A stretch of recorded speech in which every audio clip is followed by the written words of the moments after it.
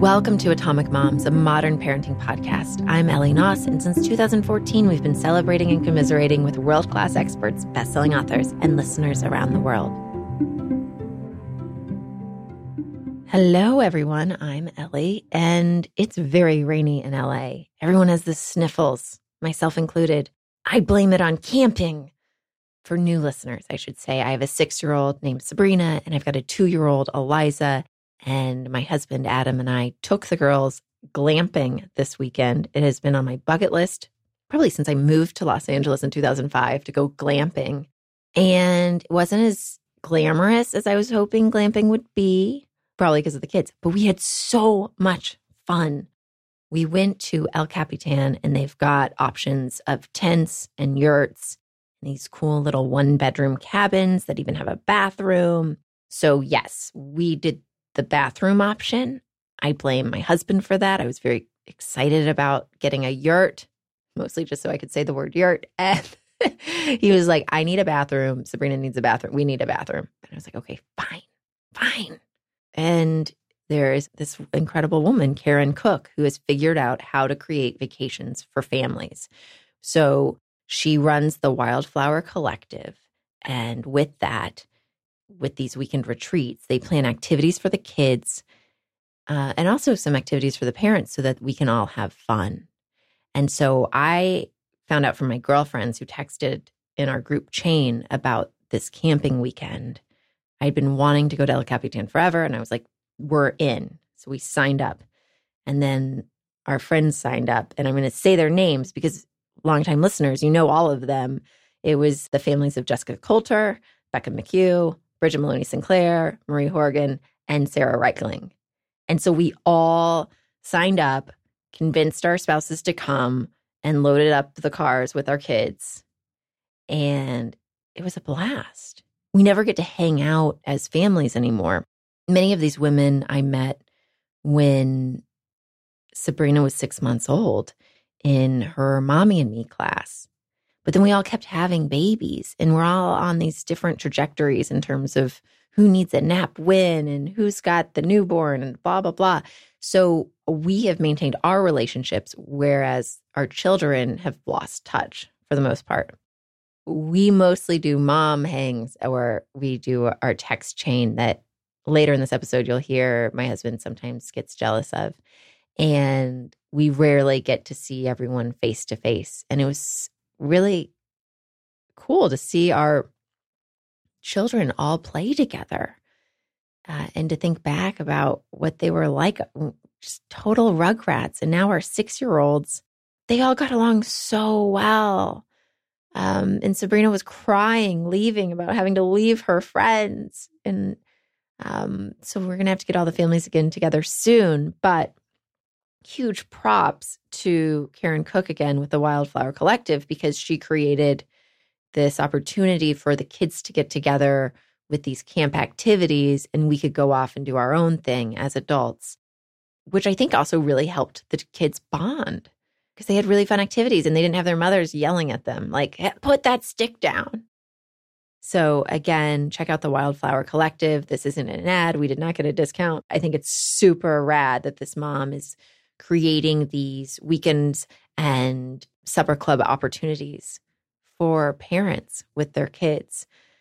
Speaking of mothers who create, today I'm going to share selections from 3 podcasts we've done with mom founders. The stakes are so high for these women. We're talking about hundreds of millions of dollars. And while I'm personally obsessed with entrepreneurial podcasts, and I love doing research on how these women founded their companies, I personally crave the behind the scenes stuff that female entrepreneurs so rarely share. These days, I don't know if it's appropriate to ask a female founder about, well, like, how do you swing the childcare in certain venues that would be sexist, I think. But because I have a parenting podcast, I get to ask all this stuff and I don't really have to worry about it. because I want to know. I want to know what happens at home. I want to know what happens behind the scenes. I want to know when you're building an empire, like, does your spouse ever get, I don't know, feel neglected or needy? And, do these female founders that seem like such badasses, like, do they have mom issues, like with their own mothers? Like, where's the drama? What are the relationships like? That's the stuff I get excited about. And so we get some of that in these conversations.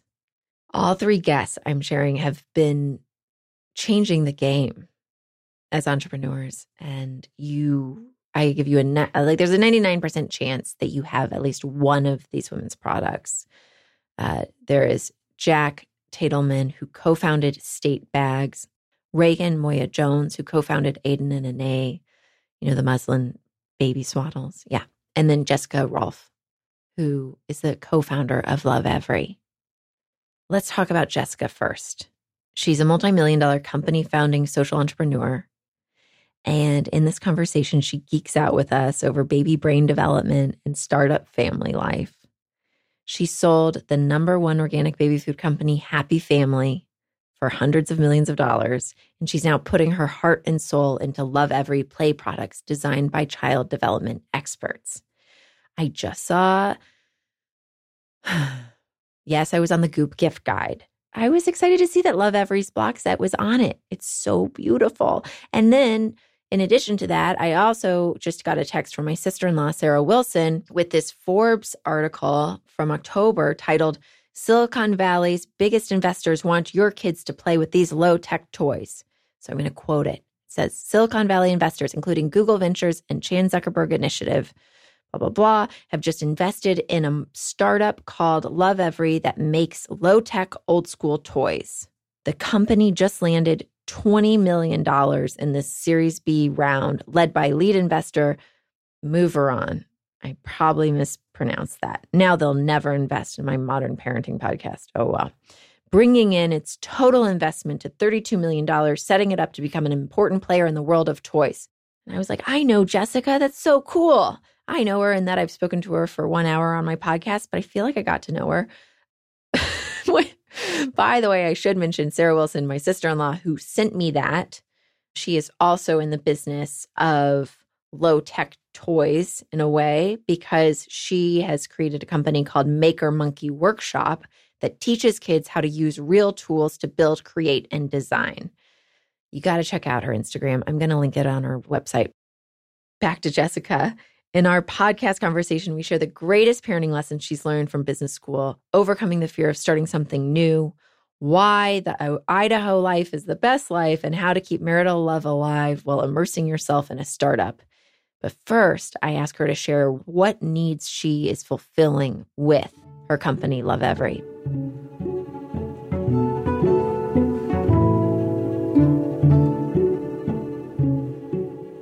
Yeah, so I guess from my perspective, so I'd kind of gone so deep on the science around early child development, and I just got really obsessed, and so started reading all of the different books and reading publications from child development experts. In addition to this research, this doctoral thesis, and there's so many different. There's the Rye method, there's the Forest School, there's the Waldorf method, there's the Montessori. There's all these kind of different aspects and authorities around child development, and so what I wanted as a parent is I wanted to kind of the best of, right? I wanted to kind of pull all the resources together and think about how could I create an experience that was meaningful for my baby right at the stage that they are in right now. And so at Lovevery, we've created the stage-based learning program that's every other month. Information and what we call Play Kit comes in the mail, and it's products, and then really kind of like, what do you need to know about your baby right at this moment in their development, and what are they hungry to learn?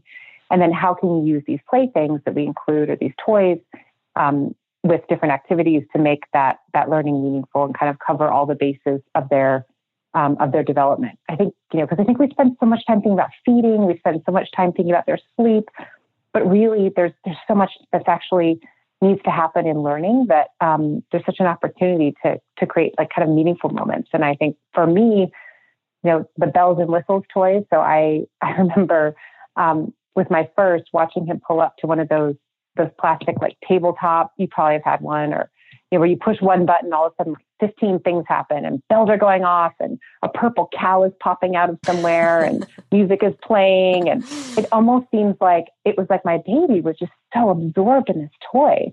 But I also found myself wondering, like, what is this actually doing for him from a cognitive perspective? And also, what is it doing for us from a kind of moment of connection? Like, I felt really disconnected from my little guy in that moment. I felt like it was like this toy was the thing, and that was almost between us if you wanted to have a moment of connection. And, there's plenty of time for distraction toys, but, sometimes you really want to connect. Right. Sometimes it feels like with Eliza, with those types of toys, that it's almost like she's like in her own little rave, which, it feels very disconnecting because you're like, she's on her own planet with this like very stimulating, weird thing. And I'm not a part of this. I love the rave context. I love that. I can totally see her at her own little rave.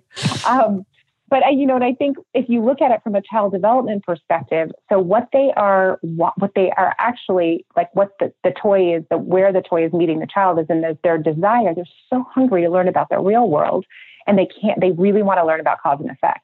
But what happens is it's almost like empty calories in food, right? You like sugar and it's a calorie and it's energy, but it's not really nutritious food. It's the same thing with some of these toys. If they are doing all the work for the child and they're pushing one button, they're actually memorizing the sequence of events. So they're like, okay, if I push that like note on the piano, that red note on the piano, and that purple cow pops out and this song plays, they go super deep in building this whole neural network of associations around, if I do this, then these things happen. And what happens is in our brain structure, what we want to give babies is actually the most we can is just really meaningful, real world brain connections. And we want to build that network of associations around things that they are going to be useful later in life. So useful as a 3-year-old, as a 5-year-old, as an adult. Eliza's obsession with turning on and off all the lights, like that's actually really useful because she's going to turn on and off lights all of her life. And she's starting to understand, the real kind of life cause and effect. And there's so much that their little brains need to build over time that what my hope was is that I could give my children, and what we really want to do at Love Every is give these children like meaningful experiences that aren't kind of this like rave, like addictive, weird, sort of not related to real life, kind of experience with some of the stuff. And there's always a time for distraction toys, right? I mean, I had quote unquote The Office, and it's that circle thing that you like put the baby in and they go nuts with all the stuff. But Sabrina had that; she loved it. And it's kind of nice. Like I'd be at my office, my baby would be at their office, but it's a little bit. There's just a time and a place, and so I think that it's also just there's a time for healthy food. There's a time for treats. There's a time for kind of like healthy learning opportunities and really being purposeful about it. And that's what we want to be in that space for a parent and give them the peace of mind that they're getting what they need from a development perspective. So. Speaking of the baby in her office and you in your office, or at the, do you have any tips from business school that would apply to, running your household of 3 children while doing these startups? Like, was there anything from business school that you've applied to home life? Oh, goodness. I've actually never thought of it like that. But now that you brought it up, I think, one of the things in business is to really kind of win and focus and know what you're going after and not try and be everything and do everything all at once. And I think one of the hardest parts as parents is that there's so many expectations and there's also so much stuff we put on ourselves.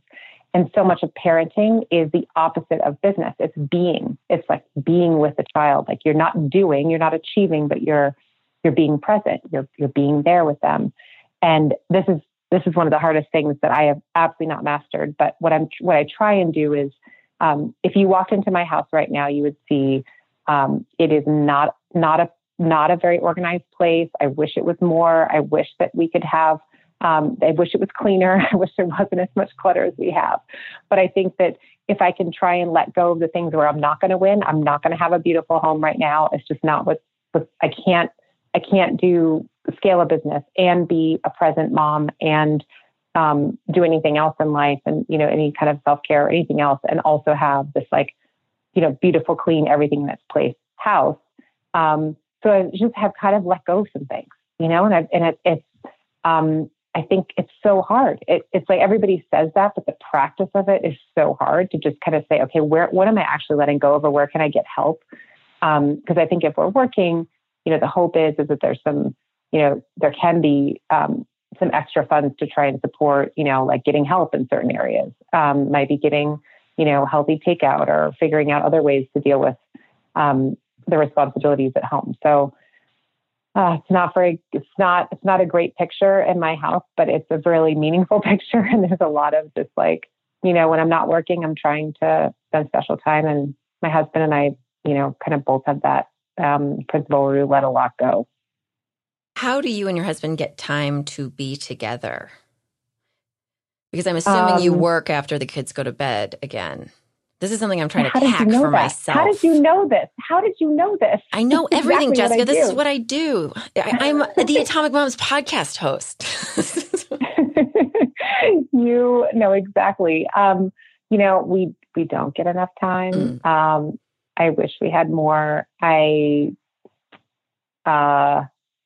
It's really hard because when I want to, it's oftentimes like this weekend, I'm really excited because we just have like all of Saturday with no plans with any friends. There's just like kid time and husband time. But, I love being with the kids all day. I will deal with their chaos. I will deal with them all, hanging over me or vying for attention. But it's kind of exhausting for my husband sometimes. And I think he wishes that he could have more us time. And so we're working on it. I think it's also just recognizing that this is a stage.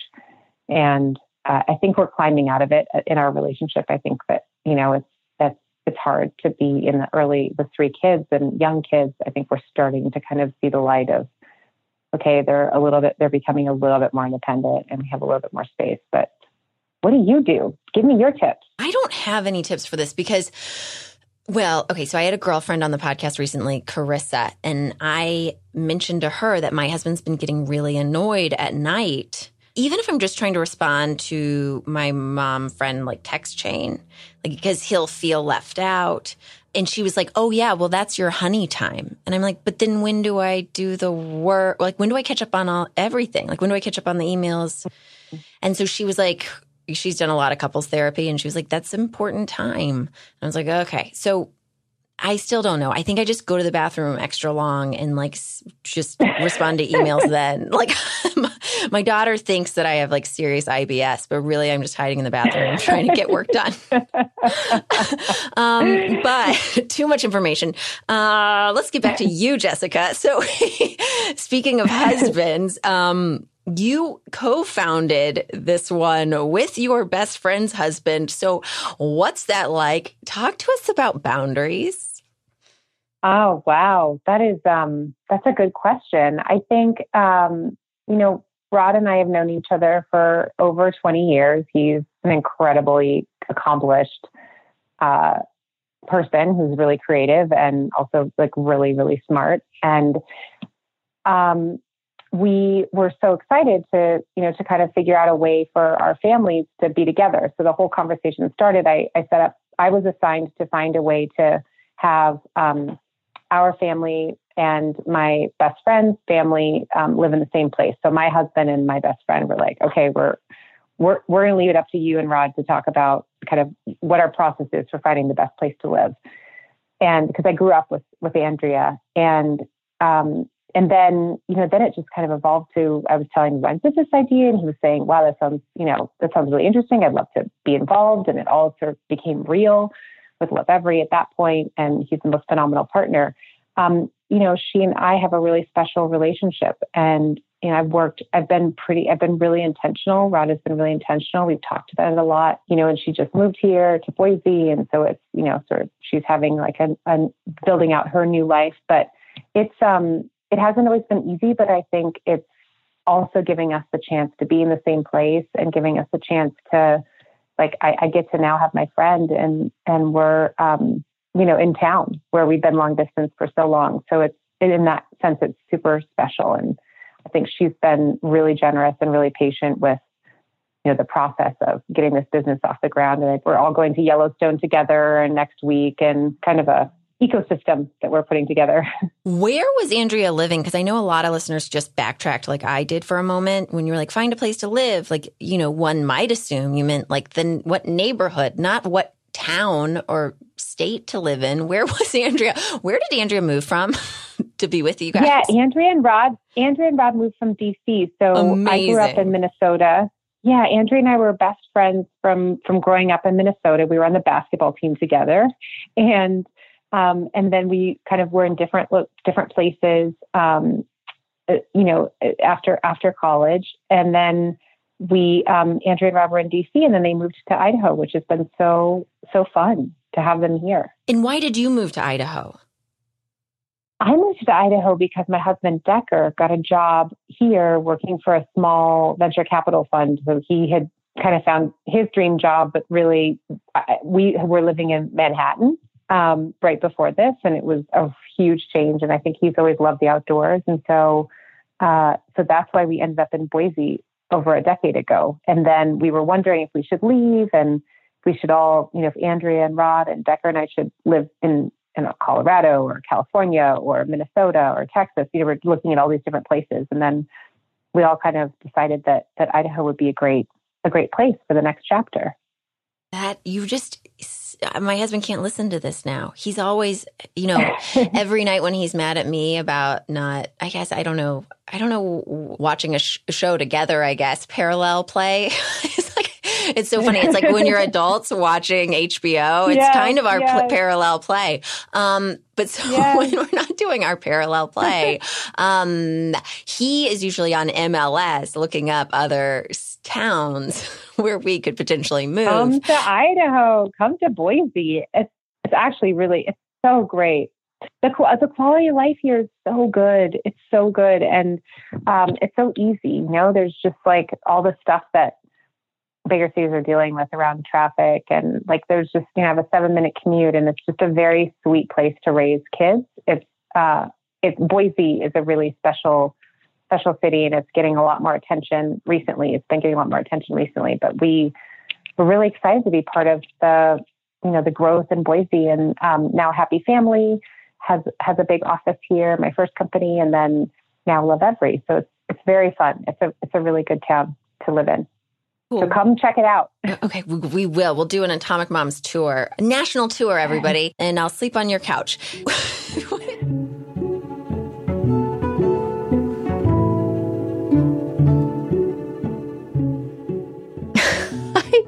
I have a really hard time listening to my old episodes.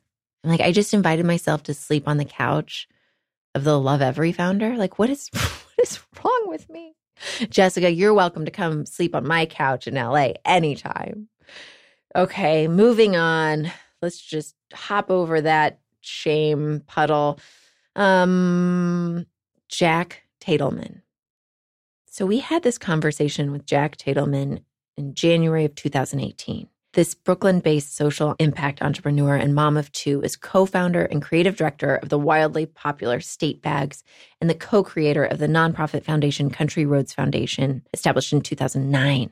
Now, her brainchild State Bags has donated hundreds of thousands of backpacks to kids in need in the United States through their Buy One, Give One model.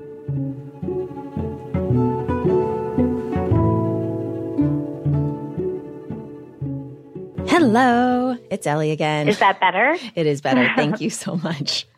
Sometimes I just have to unplug something and plug it back in. I mean, that's the trick. Right? Always? Yes, always.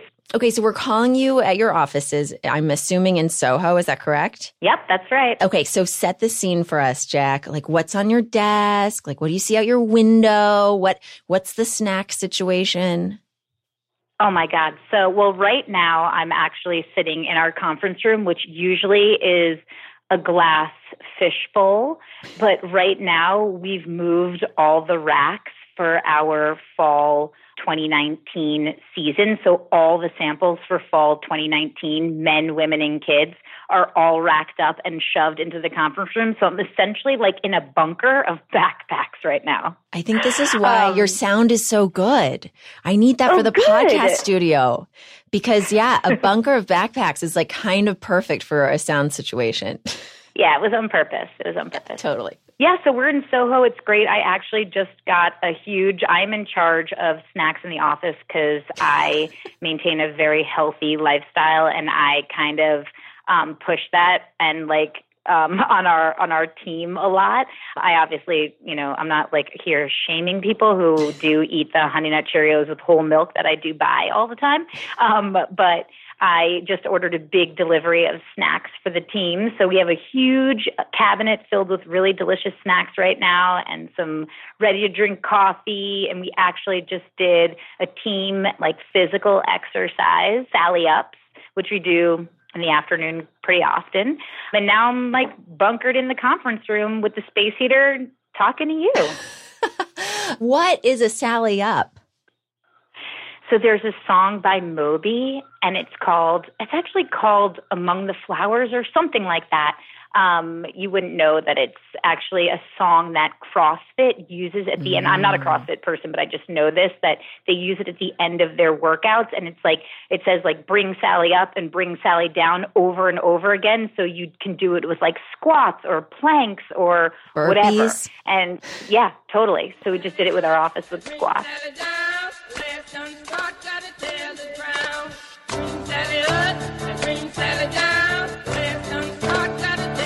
Okay. I admit to listeners all the time that I'll get sent emails from publicists saying, this mother would be amazing on and she's got this amazing product. And I am often reluctant to have conversations with those guests because I'm afraid it'll feel like an infomercial. But the craziest thing happened, I get the email from your publicist about state bags. And then I'm looking down at my state bag that is resting by my side, like my little buddy. I was like, of course, I would love to have Jack on. I love that story. That's so cool. Thank you so much for supporting us. That really means a lot to me. It goes everywhere with me because I outgrew our diaper bag pretty early on. The second child, you just don't hold on to that diaper bag as long. Oh, definitely not. And this was one for my life and for our 17-month-old Eliza's life. That bag has seen us through a lot of hard times, airport layovers, on the playground. Yeah. It's practically indestructible. We're going to talk about your philanthropy and everything else. But first, just share for listeners who don't know, what are state bags? Where can they find them?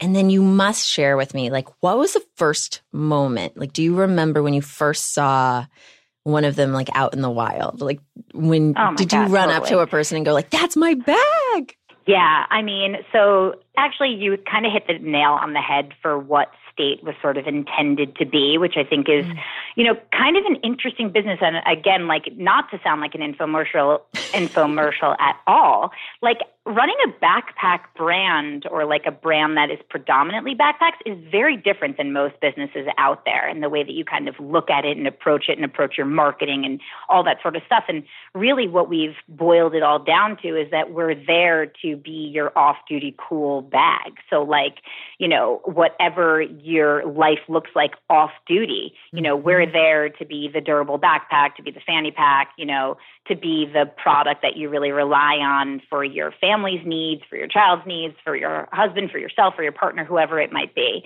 And so you really nailed exactly what we want our customers to be enjoying about our product.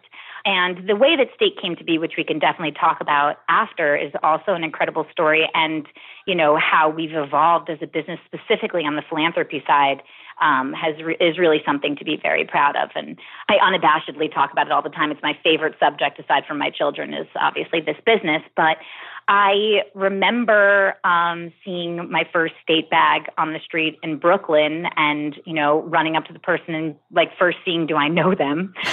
Because for a while it was just I remember my best friend being online at Zara and she saw someone wearing a State bag and she ran up to them and she's like, oh my God, who do you know? Jack or Scott? And they were like, what are you talking about? And she's like, your backpack. And she's like, I got it at Urban Outfitters.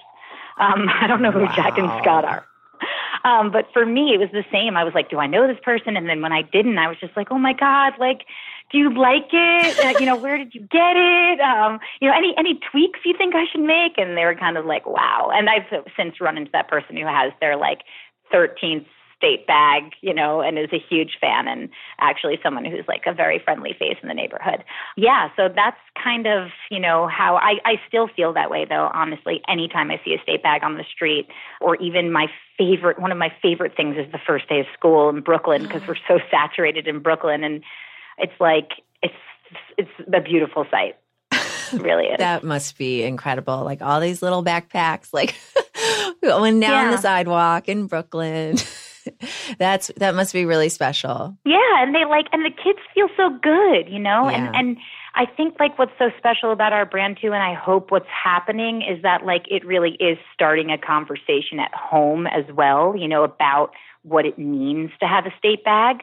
So when I see all those children, I'm like, well, at least some of them, they're going to kindergarten, but maybe their parents are having a conversation with them that they wouldn't have otherwise had because they bought state.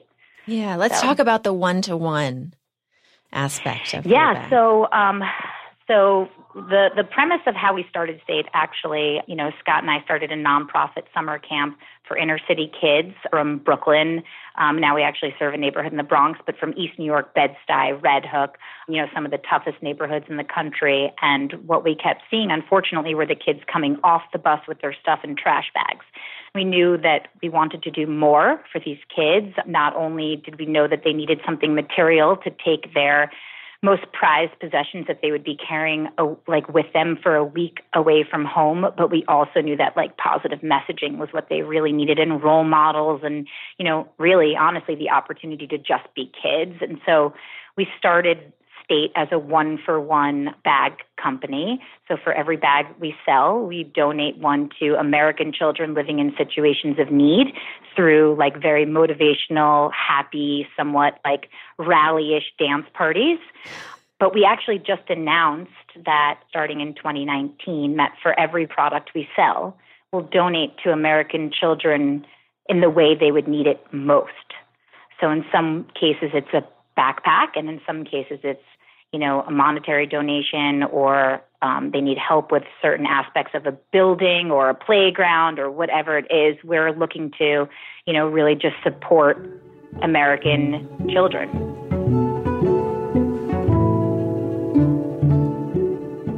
Okay, if you want to hear more from Jack, you can get an inside look at the wife/husband team behind State Bags. See how I did wife-husband, not husband-wife? Yeah. Including the darkest hour in the creation of their company and how they pushed through. We also chat about the entrepreneurial lessons Tadelman gleaned from her childhood, as well as share the origin story behind their family's passion project, Camp Power. It's celebrating its 11th year, giving underprivileged New York City kids the chance to experience the wonders of summer camp. If you go to our atomicmoms.com show notes, you'll see a link to the original episode, and you can start it at minute 10:34. See how conscientious I am about your time? Yeah, so just start it there around minute 10, and then you'll pick up where you left off. Moving on. All right, we are going to rewind to earlier this year when we celebrated Mother's Day with Reagan Moya Jones. If you're an entrepreneurial podcast fanatic like I am, you probably heard Reagan's episode of How I Built This. Not to get competitive with Guy Raz, but Reagan did say that I asked her questions that she's never ever been asked before. She shares what she's learned building a $100 million company from her kitchen table while raising 4 daughters. Here's a snippet of my conversation with Reagan.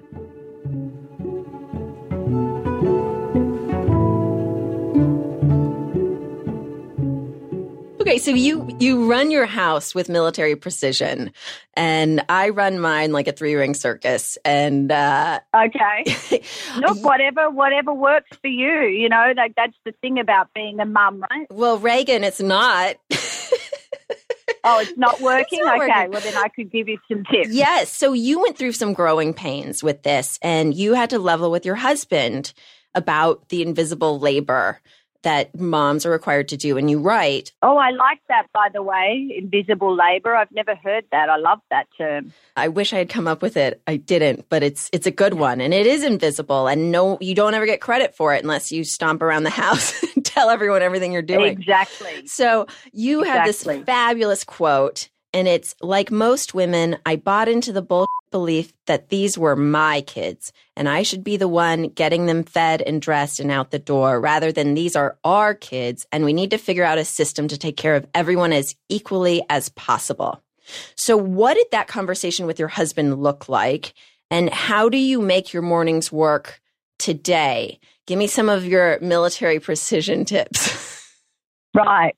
Well, what was most fascinating to me about that situation was when I really had enough and, my husband just leisurely getting ready in the morning and, strolling out when the kids are all backpacks on and ready to walk out the door sort of thing. And one day I just completely lost it and had a meltdown and came storming in sort of like, where the hell are you? I need some help out here, what the hell? And his response was, sure, just tell me what you want me to do. And I was kind of taken aback by that. But what I realized is that he was never not willing to help in any way that I needed him to. He just, men just don't think about that. They're, to your point, the invisible labor, they're not noticing that you're running around like a blue-ass fly while they're just watching the news and, putting their suits on. Like, it's ridiculous. So he said, absolutely. And so then, we literally did sit down and had a meeting, and we divided the morning chores to get the girls out the door. And, I had to make him a list. And I've said before, it's fascinating to me that my very intelligent electronic engineer husband, who's had these children the same amount of time as I had, doesn't understand what needs to be done, but that's a whole other conversation. So I made him a list, and the division of labor has been that way ever since that conversation, and it absolutely changed the game. And it was things as simple as, cutting the apples to put into the lunch boxes to go, mm-hmm.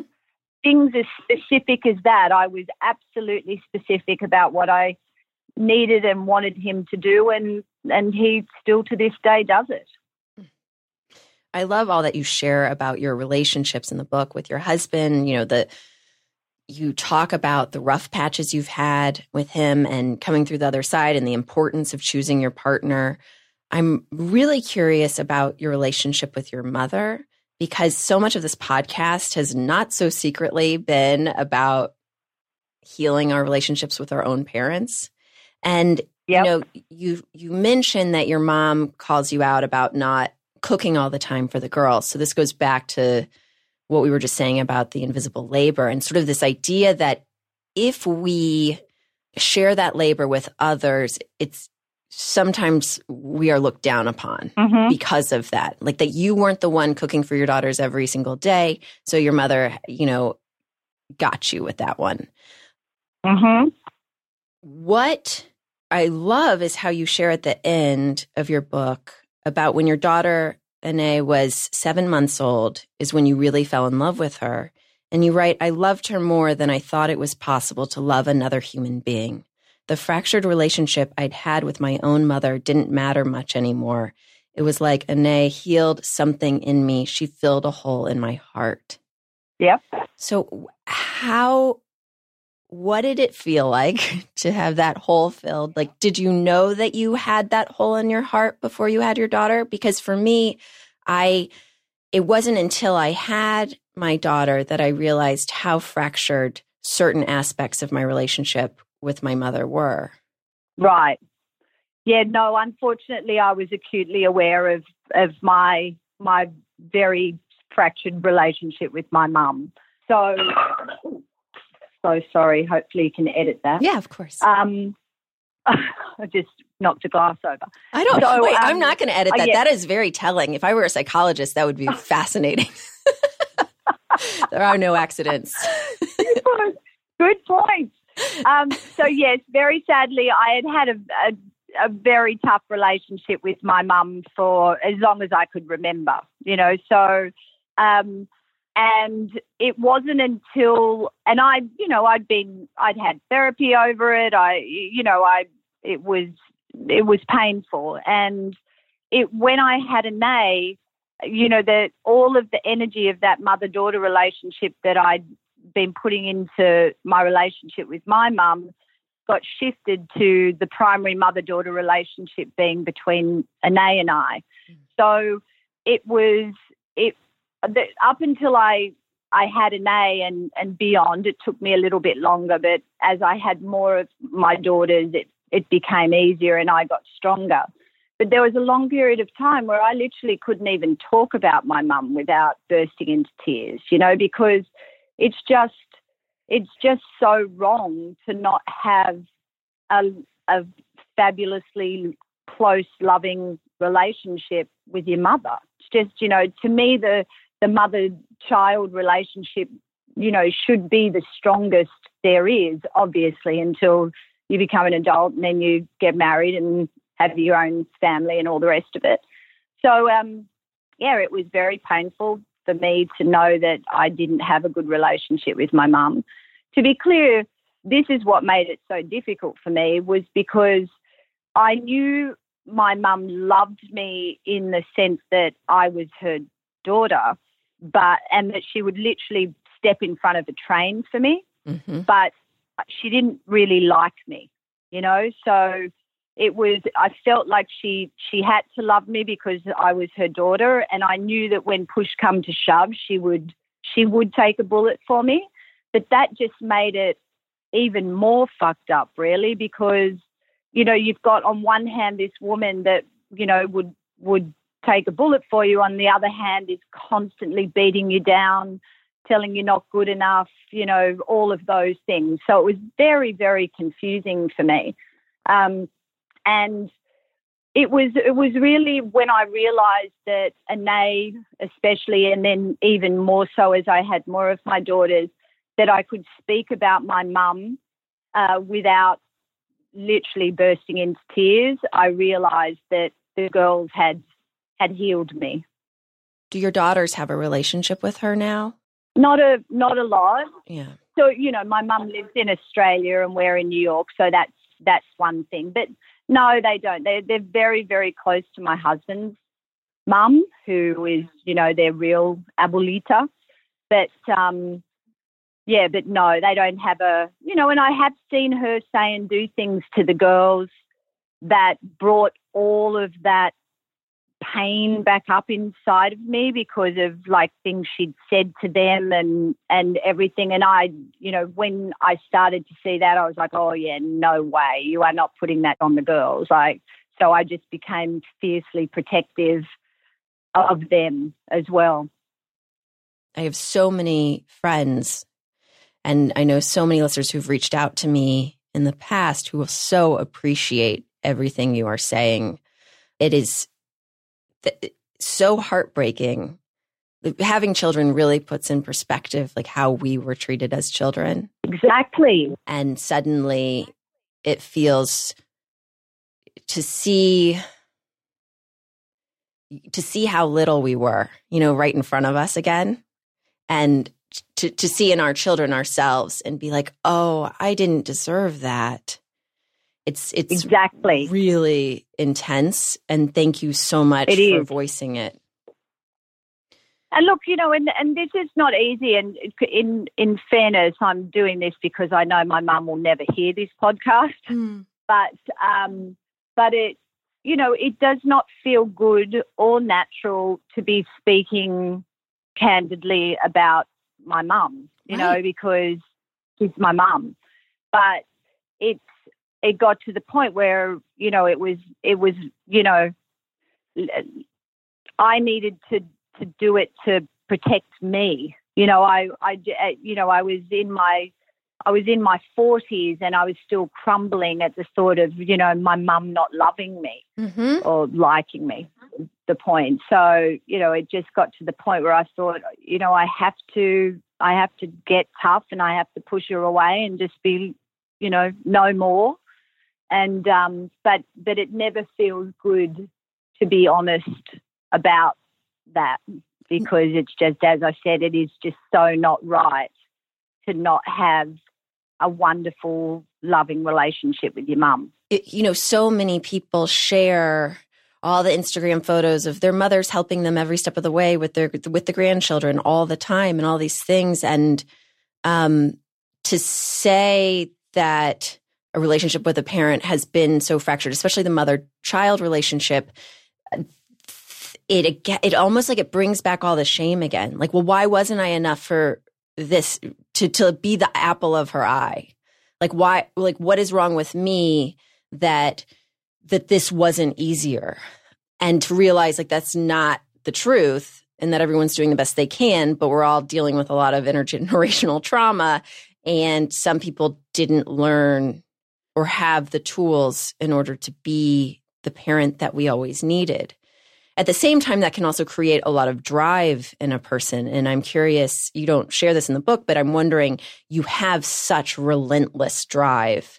And do you think that your relationship with your mother informed that at all? Or what was the spark that like gets you to go further than everyone else? You really are mixing it up here, Ellie. I love it. But yes, I 100% believe that I am the person I am in terms of my strength and tenacity and the drive, in no small part because of who my mum was. Because when I spent a whole lot of my childhood trying to be accepted and acknowledged by her. And then the flip side of that was when I realized that being the good girl and the overachiever wasn't working. I then turned into the bad girl, and I got plenty of attention from her then, but it clearly wasn't the right attention. So yes, 100%. And actually, I have said to, I obviously have a lot of very successful female entrepreneur girlfriends, and this is not, across the board, but many of them have had very fractured relationships with their mums. And I have said in the past, I reckon we should write a book about the correlation between, successful women and, their broken relationships with their mother. 100%. Because I do think that there is something there.